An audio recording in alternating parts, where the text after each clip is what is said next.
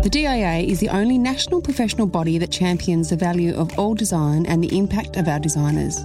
Its purpose is to help designers prosper by providing knowledge, thought leadership, access and inclusivity. Head to design.org.au for more information about becoming a member of the DIA. The DIA acknowledges the Wurundjeri people of the Kulin Nation, giving respect to elders past, present and future as the continuous custodians of the land upon which the DIA National Office is located. We thank all continuing custodians of this land who share their wisdom and knowledge so that we may all have a better understanding of this place, now known as Australia. Neale County is a director of Neale County Architecture, a multidisciplinary practice that spans across residential, commercial, interiors and product design. Neale's signature touch is not a signature at all, but instead each project is approached from a unique perspective, resulting in an individual design response. From Perth in WA, we present Neale County.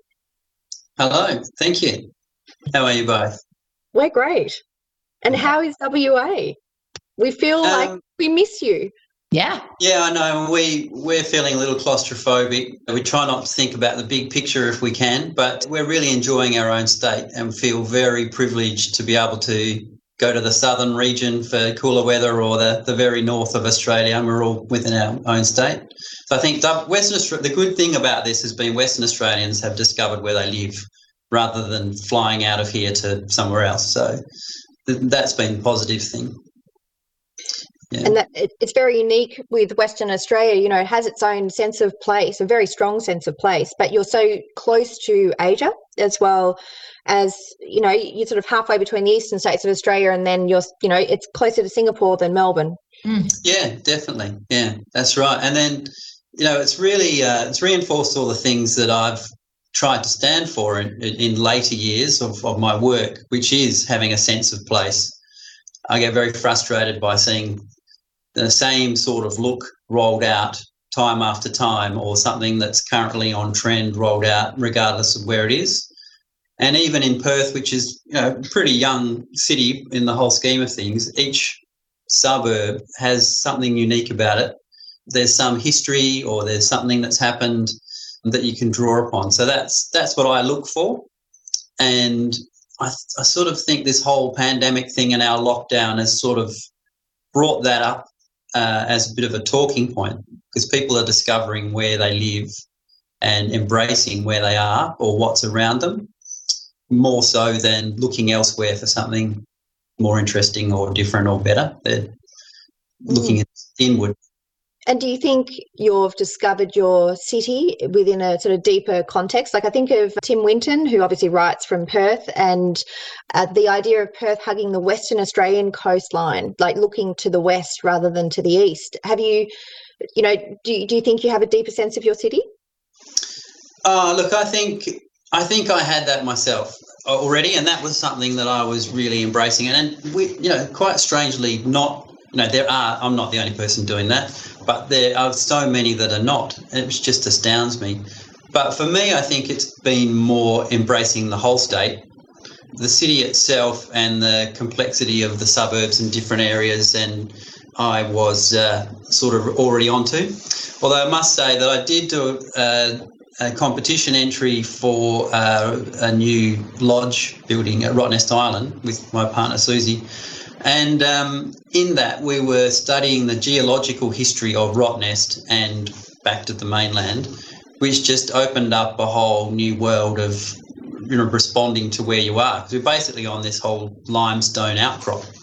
And Rottnest is almost the most western point of the outcrop that was originally part of mainland. And then you scratch deeper and deeper and deeper, and it's just so fascinating. And it explains so much when you sort of really dig down to understand where you are. Yeah, I can feel like with your work and the way you talk, it feels like there's anthropology being woven in with people watching and observing, as well as geology as well. It feels like a really broad span. Yeah, and it's all down to opportunity. So I've got all these things bubbling away looking for somewhere to land. And, the right project, the right people, has to be the right mix. I'm not going to force it where it doesn't belong. But, yeah, the opportunity to explore those things further I'm really looking forward to. And unfortunately, we didn't win the Rottnest competition, because I thought architecturally our submission was really, really strong, but those things are not always about the architecture. It was really about the finance and the people behind the group who could deliver, unfortunately. But that was probably the sort of most successful integration of building and landscape and history of the geological history, and then respect for the local Noongar culture and songlines and all of that was all interwoven. And in fact, we weren't even really presenting a building. We were presenting a landscape that had buildings in it. It was really landscape first, building second. So, yeah, quite exciting things to explore. Did you collaborate with a landscape architect on that submission? Or yeah, we had landscape architect on the team, Andrew Baranowski, and we're consulting with local Noongar elders. So we had a really powerful scheme. It was devastating that we didn't win it, but it was really one of its competitions are still, that you progress even if you don't win, because you've had an opportunity to explore ideas and develop the sort of thing I was talking about before, bubbling around in your head. So, yeah, we came a long way forward after having completed the competition in our thinking and reinforcing what we wanted to do. Because I guess competitions, built from ideas, it makes you form an approach to a project rather than answer a client brief specifically. You have to formalise what it is that you're going to do and how you're going to set about doing that. Do you approach all your projects that way? Well, you see, the thing about a competition is that you don't get opportunity for dialogue, and that's the frustrating thing, because it's an idea that you put forward, but that idea needs dialogue, and then it gets pushed and pulled and whatever else. So I do find that the way I design, or the way I think about things to come up with design solutions, I'm always looking for that connection, as we discussed earlier, with place or my client's own history or ethnicity or whatever it is about them that's specific. But I can't start talking like that because people think I'm a mad person. I need to deliver on their brief, and I need to deliver on their budget, because unlike us, we're immersed in this world every day, and then you start speaking to people outside our world and they are on a different planet to us, or we're on a different planet probably, and you can't assume that you can start communicating with them as though I'm talking to the two of you. So you really have to sort of deliver why they've come to you in terms of they want a project that's to their budget and accommodates all the things that they want. And I usually find that when I've got to that point, they have confidence in me that I'm serving them for what they want. And then I say, by the way, when I designed this, these things influence me. What do you think about that? And normally it's like a door's open to another world, and they're going, oh my God, like we never even knew this sort of thinking existed, because they're not exposed to it like we are. And then, if they're engaging positively, which in fact I haven't had anyone not engage positively to date, then the snowball starts to roll and the story grows, and more things come into the picture as we do design development and make projects more real. So that's where the fun is for me, because each project then becomes something specific about this person or this location or the history of that, and it becomes like a series of hobbies. So for me, partner Susie says, oh, why don't you get a hobby? And so I could do with less hobbies, because every project has about 10 hobbies associated with it, and which I love. It's not, I'm not complaining about that. I absolutely love it. And but that's the way I process things. Obviously, you're in your studio, I imagine. Looks like yes. a studio. Yep. Yeah, it's my own personal space. So, like, my partner in life is also an architect, and we share the office building, but we have separate businesses. So, partner in life and rival in business. Nice. But this is my own space. So, I've just really enjoyed collecting objects and whatever else, as you can probably see in the background, I guess. Yeah. Like a museum up there. Yeah, it is. I mean, they're all little influences. So I sort of collect images around projects, and it's sort of like a history of layer of different projects. And then if there's prototypes or I try to be inspired by nature. So I think, I can't see what you can see there, but I can see a cockatoo. A grass tree sort of trunk, Yes, which inspired something done previously and things like that. So I just like to leave those things around. So, yeah. And we were talking earlier about the bravery of clients. Do you think that you ask your clients to be brave, or is it a question of trusting you in the process? Well, the best results come from when there's faith in what you're doing. It doesn't mean there's not questioning and responding to different directions. Like, I do think, I had this conversation with a client yesterday, actually, because we're having to sort of move and shake to sort of get things approved by council. And she was struggling with the need to have an alternative solution to what we were doing, because she had a heart set on where we were. I said, when I started as a young architect, I had one idea, and I'd present one idea, and if there's any variation from that one idea, I'd get super pissed off and really throw in the towel and get all upset. And then over time I realised that, you start with an idea, but that idea is only dealing with the parameters at hand when you came up with that idea. And as you evolve, there's more parameters coming into play all the time. So you need to respond to those, and that might mean that the idea gets pulled in a slightly different way. So don't be fearful of that. I've learned to embrace that. I can't say that sometimes I don't get pissed off still, but much less so than when I was a young guy. And I've sort of learned to embrace it. And I find that often that gets much better solutions, because it's just more, it's richer in its sort of complexity of how it's come together.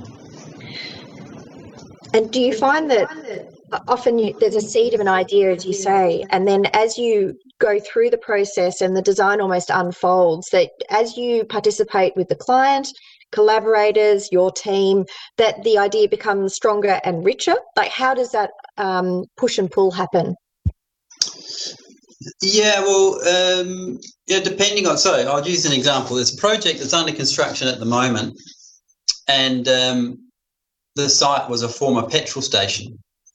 And, you wouldn't normally think, and there's a new house on this that was subdivided into 3 housing lots, and I'm doing the one on the corner, very busy corner. And my client was the owner and operator of this petrol station for 30 years. It was an Ampol petrol station. And they're a lovely Greek couple who are moving from where they live in the outer suburbs of Perth to come and live back in Nedlands, which is sort of the heart of the western suburbs of Perth, where they're much loved because they provided a wonderful service to people, everyone that lives in the area. I mentioned that I'm doing Stan and Anne's house, and Stan and Anne, they're just fantastic people. So they're moving back into a neighbourhood where they're adored, which is just fantastic. But anyway, this is a classic sort of example of how I delivered on budget and delivered on brief, and then I opened the door to another world. They had no anticipation of where we were going with this. So when I visited them there in their house, they had these wonderful photos of their younger family on holiday with them in Greece and the Greek islands, and they've got Greek heritage. And so I suggested that we should embrace this. And I'm not sure that they knew what I was talking about when I started that conversation, but they soon sort of understood what I was talking about. And it's a white on white house. There's nothing painted white. It's a beautiful chalky white brick, and there's a beautiful white roof tile. And then inside there's this textured, reconstituted fibrous timber board, which is sort of off-white, and whitewashed walls inside. But then the floor is a lime green terrazzo. Everything's just terrazzo everywhere. It's like very sort of European sort of way of doing it. But that was the sort of Greek side of it. But then I was telling stories about the history of the service station. So the Ampol logo, which is sort of this oval shape sort of thing, had Ampol slashed across it. I sort of pared back the logo to the graphic to be a simple sort of oval, and that was embedded in the formwork of the concrete for some external walls. So you've got this sort of like fabric pattern repeat. And then that is, and I've got coloured glass because they came to me wanting to use coloured glass. They'd seen me using it elsewhere. And so we have this sort of petrol-like deep green coloured glass on the ground floor, and on the upper floor, sort of the shades of engine oil is the sort of thinking. And then the dining table is again in plan form, the shape of the Ampol logo. And then there's two big circular legs, which are like stacked car tyres. And I've just designed a letterbox, which, hey, I've got it right here. I'll hold it up for you. The letterbox is inspired by the spring of a suspension wire. And so I've got a circular letterbox around a concrete sort of bollard coming out of the ground, and then this sort of spring going around. So it's sort of just having a whole lot of fun with things like that. And my clients have embraced all of these stories. And if the public are looking at the building, they wouldn't really understand any of this story, but it's given my clients opportunity to take ownership of the story and to tell the story, which they are doing, and they're just loving doing that. And that is sort of, that's the best thing that I could have happen. I just love it, love seeing it evolving. And the house hasn't quite finished yet, so there's a lot more of that going to happen. But I designed a seat, this half-round seat, onto the main pathway there where everyone greets him, so that they can sit down in the public realm and have a conversation. So that's a pretty good example of what I try to do. And it's almost unique. That's genius. I love it. And then giving the people what they want, Stan and Anne, on their busy corner. Like normally a busy corner would be a bit of a downer. It sounds exactly what Stan and Anne. Yeah, well, it's true. And, there's lots of other levels of complexity because it is a really busy corner, and to get council approval, you had to sort of interpret which is the primary setback street, which is your secondary. And it's actually called 123 House because the address is 123 Dalkeith Road. Dalkeith is sort of like a suburb in Perth that you'd want to be associated with. But the other road was really the front of the house. So to keep the address 123 Dalkeith Road, I had to make this ambiguous turning of the corner. So you couldn't quite tell whether it fronted one street or the other because it really fronts the other. So there's all those sorts of things going on as well. But, it's all led to a really interesting outcome. Yeah. And it's like you're almost building in their own history into their new home. So they're taking their history with them. Yeah, that's right. And then the other thing, so, there's many layers of this. So, and the problem is if I ever describe this, there's too many layers to make sense for anyone to absorb it. But the other thing that I'm sort of drawing from the suburb, so Nedlands is an older suburb of Perth, where there's lots of white painted houses and a lot of terracotta tiled roofs, and lots of arches and lots of fabric canopy awnings. So even in the same street, there's really fantastic examples of that. Arches are on trend at the moment, and I really try to avoid, jumping on the arch bandwagon. But so what I've done is broken arches. I've done I've used half circle, but not in an arch form. And my thinking is that it's coming out of the suburb in terms of that sort of form.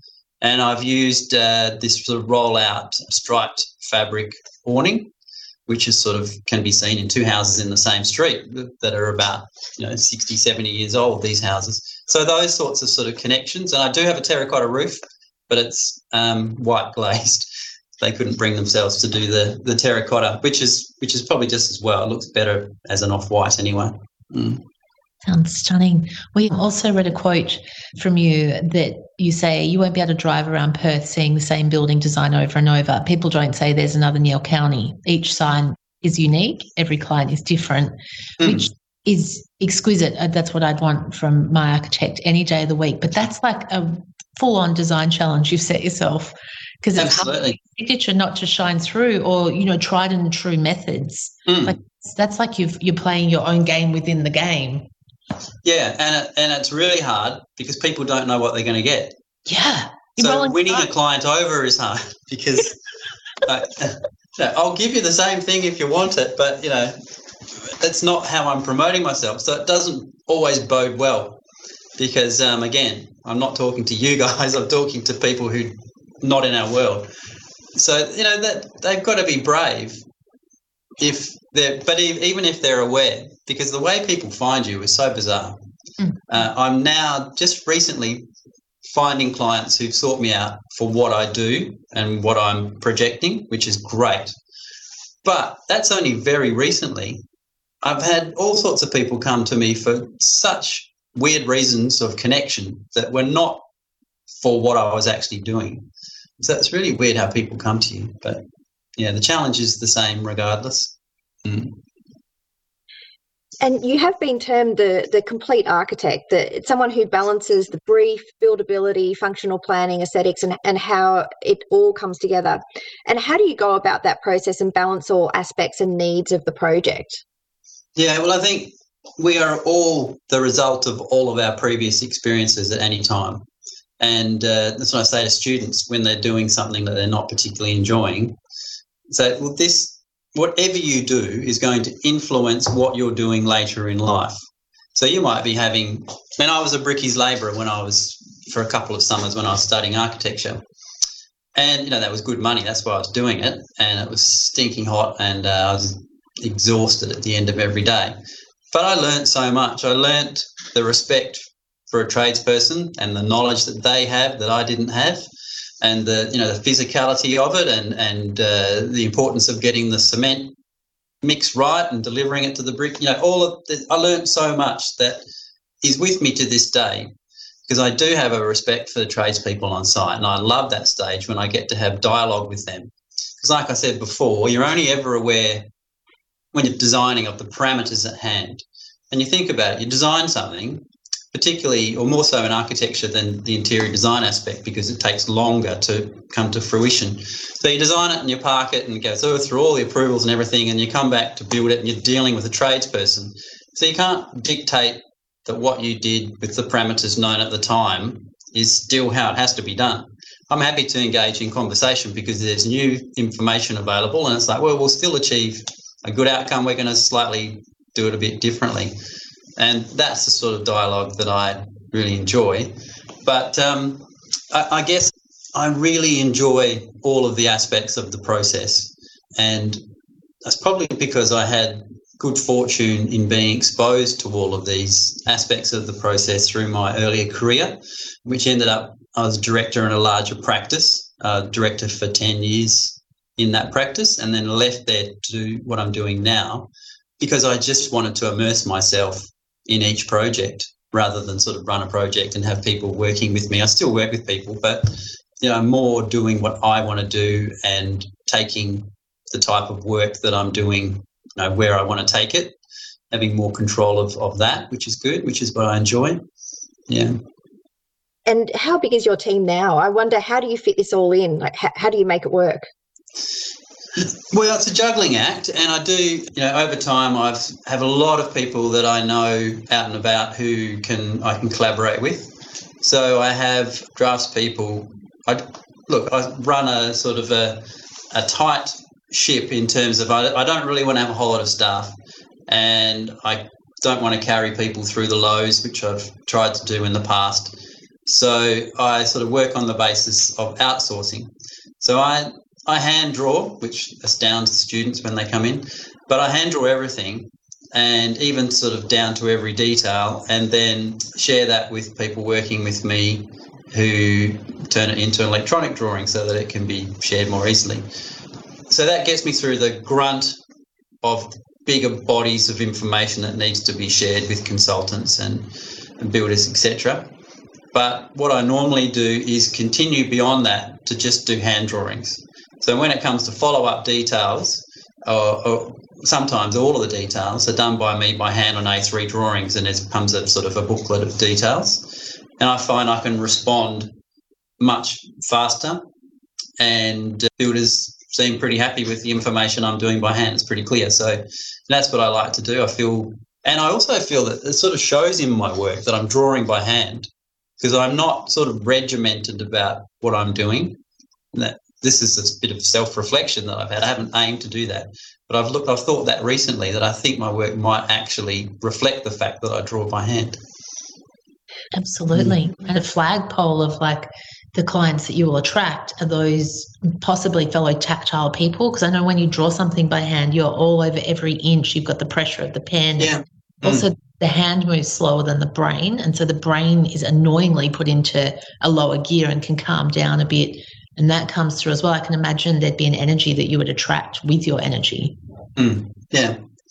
But, and, you mentioned texture. Texture is something that I really embrace. And a client of a few years ago said that they came to me because they liked my use of texture. And I suddenly thought, oh, how do I use texture? And then I thought more about that. And, oh, yeah, okay. I didn't realise that was a point of difference, that I do very textural work. And I also think about all the senses because I'm usually dealing with acoustics. So whatever particularly in residential, because you end up with lots of resilient surfaces and lots of glass. And so what can you do to absorb noise? And it makes a really big difference when you do. So that's something I sort of carry through projects. And also, harking back to what I was saying before, the result of your experiences, I had a responsibility when I was a director of this previous practice, which I was involved in their interior design section. I was previously married to an interior designer, and we set up an interior design section, and then we were no longer together. So I had to sort of manage this interior design section I created. So probably for about 4 or 5 years, I was doing that, purely in the practice, and that gave me great exposure to the world of interiors, being completely responsible for it. And I know, and I feel a bit guilty talking about that, because I know a lot of architects can be considering themselves interior designers, and you see what they've done and they're definitely architects. You can tell the difference.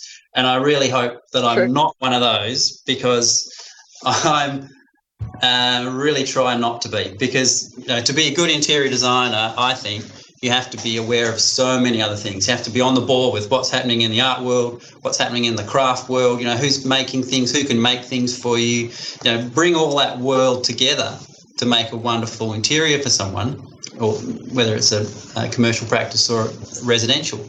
That's the key to making a difference, and understanding materials and how they work and where to get things. There's so much complexity to it, which I do appreciate, and I don't for a minute, think that I'm the king of that game, but I've got a foot in the door in that world, enough to bridge between architecture and interiors.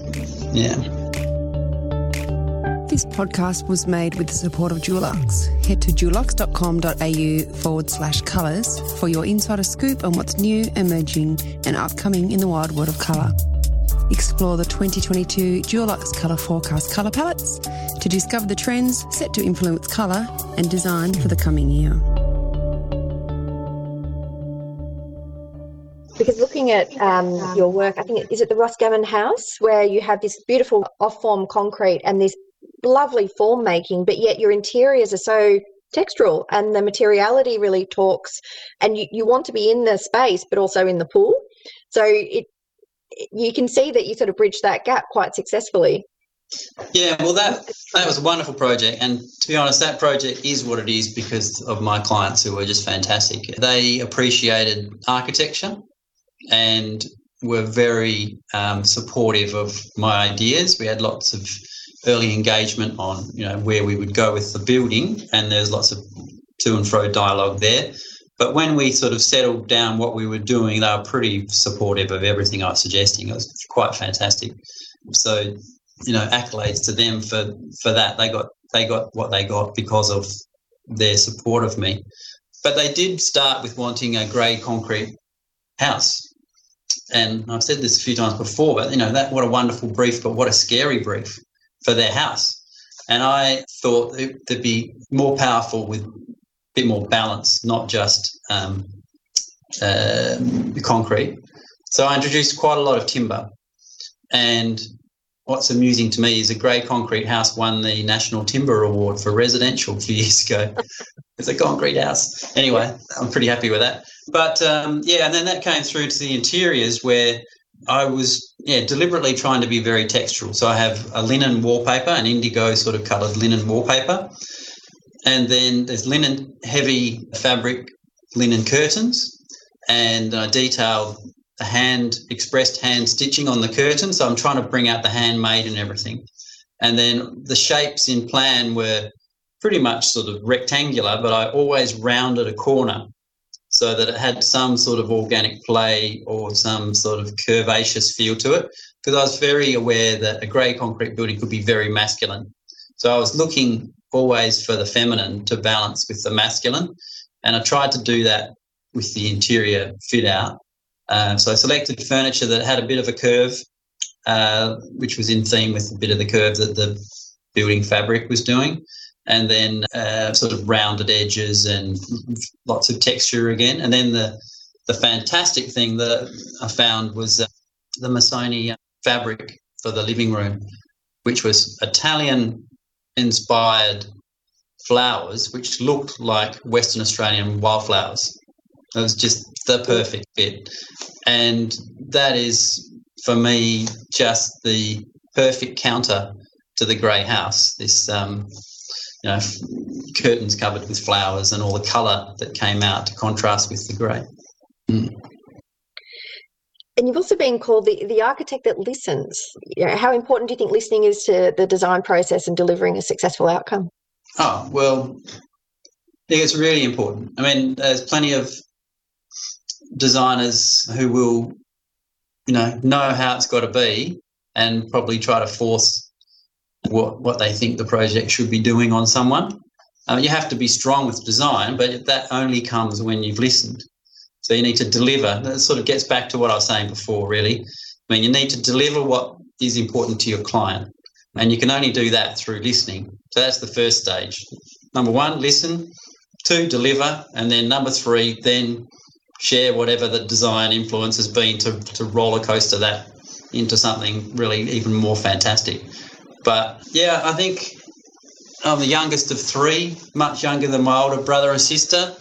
And I remember sort of observing lots of things in my youth, probably listening, taking it in.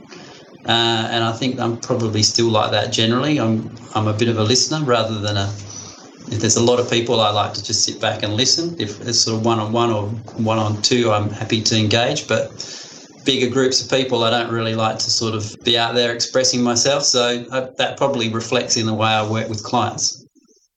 Mm. Yeah, I'm learning that as I get older, I am getting quieter, and Catherine will be rubbing her ears wondering what I'm talking about. But so I am partial to some chatter. But like when I get in big groups now, I get quieter and quieter because it's just popcorn. Like, how is this going to play out? And then watching people when they don't think they're being watched. One of my, like, not in a creepy way, but like secretly, Sure.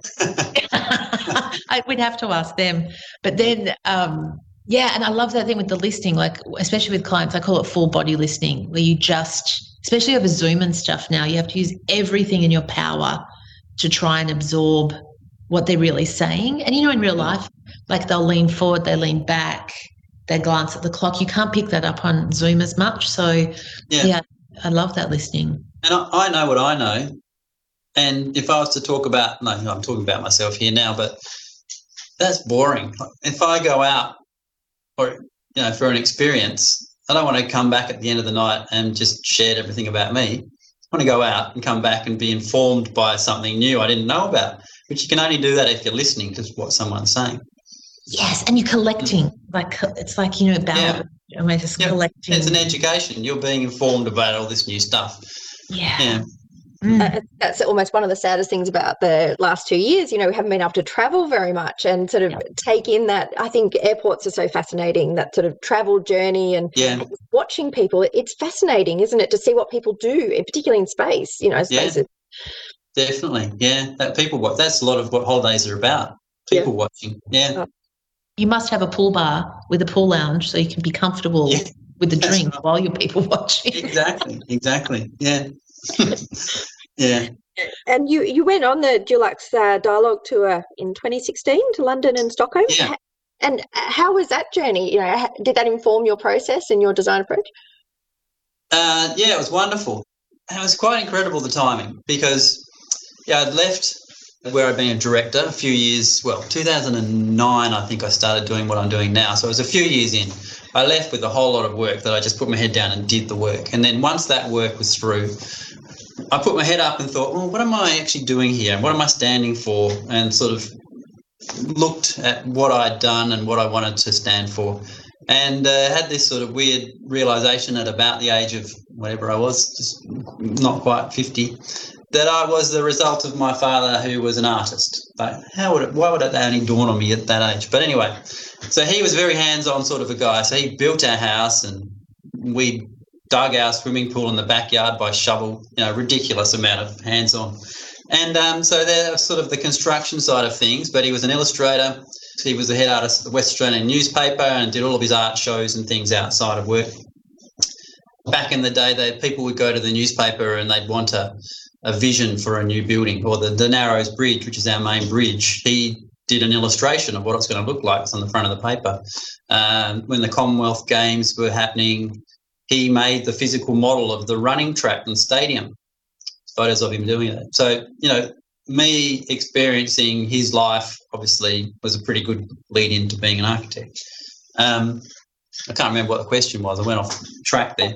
The tour. The tour, sorry. The tour, yes. And so, anyway, in reflecting on what I was about, I thought, well, the art world, and that, as our earlier discussion, how architecture is not just architecture. Like I want to be known for being an aspirational interior designer, along with being a competent architect, and that side of things with the interiors, I want to involve as many creative people in projects as I can, whether they're artists or sculptors or fabricators, local fabricators, or anyone I can bring in, sort of share that love and opportunity.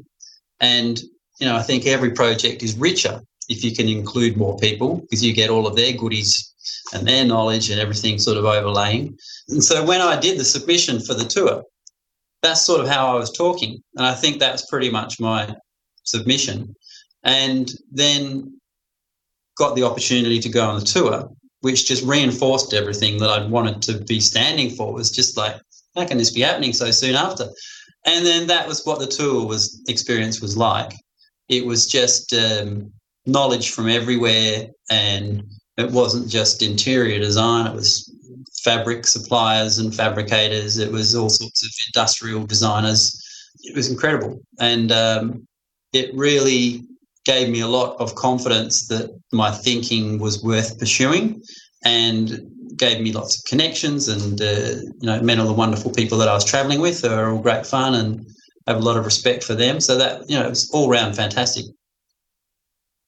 It's amazing how those, quite, in a time span, it's quite a small event, but it's so, it brings so much out of it that it's a moment in time that just everything unfolds from. You can see that it set your direction, gave you confidence, and off you go. And, more than a decade later, you're still doing that in a way.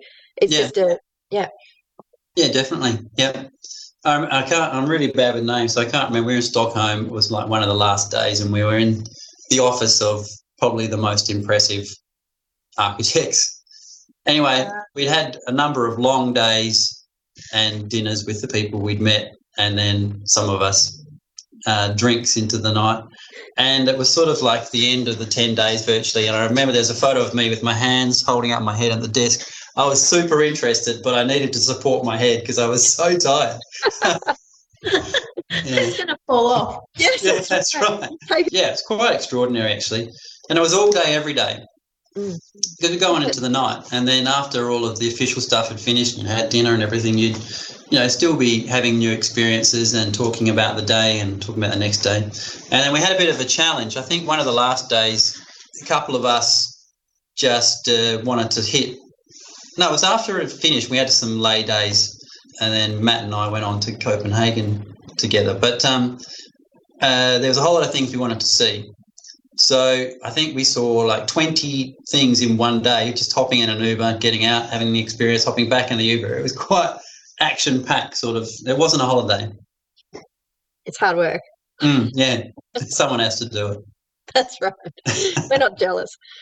The airport lounges give you that, and you can just start to digest everything that happened. When you have a flat-out trip and you're just itching to check in, get to the boarding gate and just decompress. or 30,000 feet, looking down on the clouds, and suddenly you can just sit there and reflect, and it's just this, it's an explosion of your mind, but actually they're little seeds, aren't there? There's nuggets in there that, are just profound. Yeah. Yeah, and, I could go and you sort of have those experiences and it sort of does fade a bit. But if I went back into my sort of library of photos from that, I could be re-inspired quite easily by just flicking through and then going off on a tangent and, following something that I experienced. Yeah. Oh, absolutely. And you see different stuff as well when you reflect back on those photos, or you remember, of course, the feeling of bike riding by the Rhine or whatever it is. But then you also look at it through the lens of being more grown up, and you're like, oh, I looked at it that way. And so many years ago, I used to live in Dubai and I used to work for Emirates, so I was flying a lot. And so you had photos, you have all those touristy photos, and now you look back, and especially through different political movements that happen, you're like, oh, okay, I remember when I went to Libya and they took my passport and now Gaddafi's been overthrown. Like, that thing. Like, it just keeps going. Like, you're like totally with everything, we're collecting it all on the way, and then it's all useful. Yeah. The other thing that this tour reinforced was that, we get really pigeonholed in, and this is something that I was trying to break out of again. I've got training as being an architect.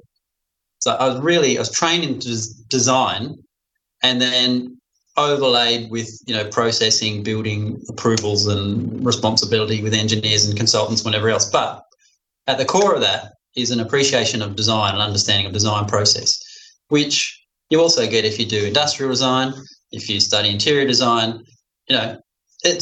We're so pigeonholed, and there's so many other opportunities to explore what you can do in something other than the everyday that you're supposed to do in your profession. And that's what I love, and that's what I'm trying to explore, because I don't want to be pigeonholed into just building after building after building. I love doing building. I'm not saying I don't like that, but I love all the other stuff as well. So why don't I have a crack at that as well? And I love the way that you are not scared to, obviously, totally engage with interiors, but also design furniture and product and actually, the objects that go into the space as well, that you're completely engaged with, right down to the letterbox. It's just, you're having fun with every element. Yeah, well, that's right. And now that letterbox, that's been on my to-do list for, 6 to 7 months. And I really didn't know what I was going to do with it. And, I had a few aspirational ideas and parked that and didn't feel right. So builder said, we're getting towards the pointy end of the project. They're going to miss the Christmas deadline, unfortunately. But he said, so how's that letterbox going? I thought, I'll just do it. So last night, that's hot off the press from last night. Partner went out, so I just stayed in the office and worked late. And it just came out in about 3 minutes. And it's like, oh, okay. But you have actually been thinking about it for a long time. You just haven't put pen to paper, and then you finally sit down and go under a bit of pressure, and then it comes out. It's really interesting how that works. And I know that's for all designers. I mean, the actual pen to paper solution can be super fast, not always, but sometimes it comes out because you have been thinking about it in the back of your mind and processed it without sort of looking at the physical on paper, and then you test it. Sometimes it works, sometimes it's just a crazy idea. And I love the way it sort of ticks through in the back of your mind. It's sitting there, and then you see something completely random, and all of a sudden it all just falls into place. It's just a little boom moment. Yeah. Especially quite often when you're doing something, completely removed from work, like you're at the beach or doing something else. Yeah, and you can't tell the client that. Well, you can if once you've built that trust, but it's hard to explain, especially commercial clients, B2B, and they're like, how long is that stage going to take? But the real answer is the creative process can take 3 seconds or 30 years, so somewhere in between. Yeah, and if it's taking 3 seconds, that's only because you've been doing it for 30 years. Yes, exactly. It's God, and then of course sometimes we charge by the hour, which I find just hysterical. Like, why don't we just charge by the unicorn for all that really means? Well, that's a good measure. I'll try that. Yeah, I hate doing hourly stuff because you've got to record it, and it always seems ridiculous how many hours you can't charge for the actual thinking time. Not that you're even at your desk or in your office when you're thinking, so you can't charge for that time. Yeah, and you need the 30,000 feet to look across the sun setting over those clouds. Like that. critical design time. Yeah, critical, embryonic. I'll put that into the quote next time. Yeah. But I think I've got to the point in my career where I want to do things that are meaningful and not just a throwaway, go build that, you've got some enclosure, that's what you wanted, see you later. Like, if you're going to build something, make it worthwhile. And I really try hard to do something meaningful each time, and something that hopefully will last the test of time, and something that's not of the now. I mean, look, I'm not saying that I'm not influenced by the latest trends and colours and whatever else, which is hard to not be, but I don't pursue that. So I'm hoping that what I'm doing has a longer lifespan, because it's not about the here and now. It's coming out of where it is, and so looks like it belongs where it is. In fact, one experience I had like that, so the Roscommon House, I did a photo shoot, which was on a very long Australia day, like 40 degrees. We started early in the morning, and I was taking the last bits out of the house at about 9:30 at night, absolutely exhausted. And putting the last things in the car, the owners were moving in the next day. And a car pulled up, and they said, "Oh, love your new house. When are you just moving in?" And I said, "Oh, no, it's not my house. I'm the architect." "Oh, you're the architect." We live in Ivan Ivanoff's own house. Ivan Ivanoff was an architect in the 70s, 60s, 70s in Perth, who did a lot of work in that area in Floreat. And he said, "We absolutely adore this house, and everyone we know does, and we feel like it fits so well in this suburb." And it's like, oh, that's exactly what I needed to hear right now. And that was exactly what I was trying to achieve, a house that felt comfortable in its locality. So that was the best thing I have ever been told at my lowest point, which was great. Yeah. You know it's worked. Yeah, that's right. Yeah. And if you were to look into your future, is there a dream project that you would love to do? Is there something that, you want to tick that box? Well, I like a dream client who has faith in what I'm doing. Yes. I do sometimes sort of yearn for like a really big lump of building, like a bigger lump of sculpture to play with. I've been trying to have some influence in urban design, particularly where I live in Swanbourne, where the state government's being pretty clumsy with infrastructure. And I've been banging on about design-led infrastructure rather than engineer-led infrastructure. But that's not a project as such. I'm trying to have influence there. But as a project, I'd really like to do something very small with a super high spec. So you do, like a Japanese box. It could be tall, it could be a tower, it could have a really small footprint, and it could be 4 stories high or something. And the client wants, really textural, moody, very high standard, rather than massive expanses of everything. And what I'm really into at the moment is, one, trying to be sustainable with my work, not just saying that I am, but trying to explore that. And I find that if I introduce that concept in early conversations with my clients, 9 times out of 10, I've got one at the moment where they're not, which is a bit annoying, but 9 times out of 10, they embrace that. And you have to explain sometimes it comes with a cost, but there's ultimate benefit and whatever else. But, what I'm really interested in is looking at fashion. And, the youth, I know my daughter who's about to turn 21, and all of her friends and that sort of age group, 25 and younger probably, they don't buy anything new. They go to secondhand vintage shops and they do a lot of their own sewing, patch together different things, and they're embracing that. And I think we should be doing that with buildings. So embracing the old, embracing what's there, knock down less, use salvage yards more. And I think it'll go that way, because we'll be using and recycling what we've got more. They won't be pristine new buildings all the time. There will be sometimes, but plenty of times they'll be, complex hybrid of bits and pieces that have been salvaged. I mean, that's quite an interesting thing to pursue. And when I say interested in fashion and that side of things, but I'm interested myself in sort of stitching up old clothes. So I've brought the bits and pieces to do it. I haven't stepped off and actually done it. I'm hoping over the summer holiday I do. Otherwise, it's all talk. But at the moment, it's all talk. But what the talk is that I would sort of patch up my old jeans and maybe stitch on the inner lower leg. It's time, because as Gough said, it's time for a change of government. And, just to have a bit of fun like that. Yeah. I love a sideline project. It's just it's a random thing, but it's a passion project. Yeah, I need a few less sideline projects. True. And we're asking everyone, but your signature Dulux white, is there a colour that you always go to? Well, I should have an answer for that. Not really, because I try to do project specific. I don't really carry a colour through. I must say that it's probably not the name of the Dulux colour, but an indigo sort of depth of blue is a wonderful colour to trade off with other things for a darker, moody room. And I don't have a colour that I sort of land everything on. There's various whites that you sort of go to, but and I love it. It's not a white that you go to. It's a dark that you go to. I think that's Well, that's good point. Not in the house, not in the 1, 2, 3 houses. Everything's light in that one. Yeah, but that's interesting. Yeah. Check myself on that.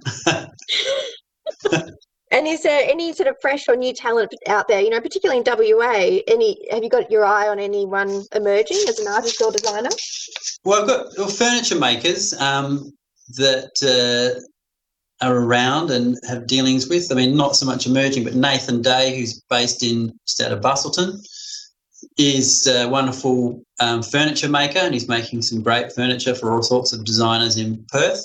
Jack Flanagan, who's designing a whole lot of incredible things and getting all that fabricated. He's a pretty exciting young guy who's definitely one to watch. And Aidan Sykes is another furniture maker who's up and coming, and it seems to be very vibrant sort of custom market in getting things built rather than just going to catalogues and getting things imported.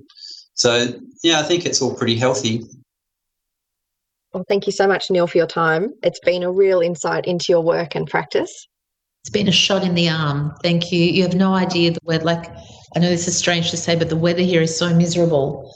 And you with your shirt and your fabulous hair and Natural Museum, you've been like a shot in the arm. Oh, good. Well, I'm glad I could help with the dreary day.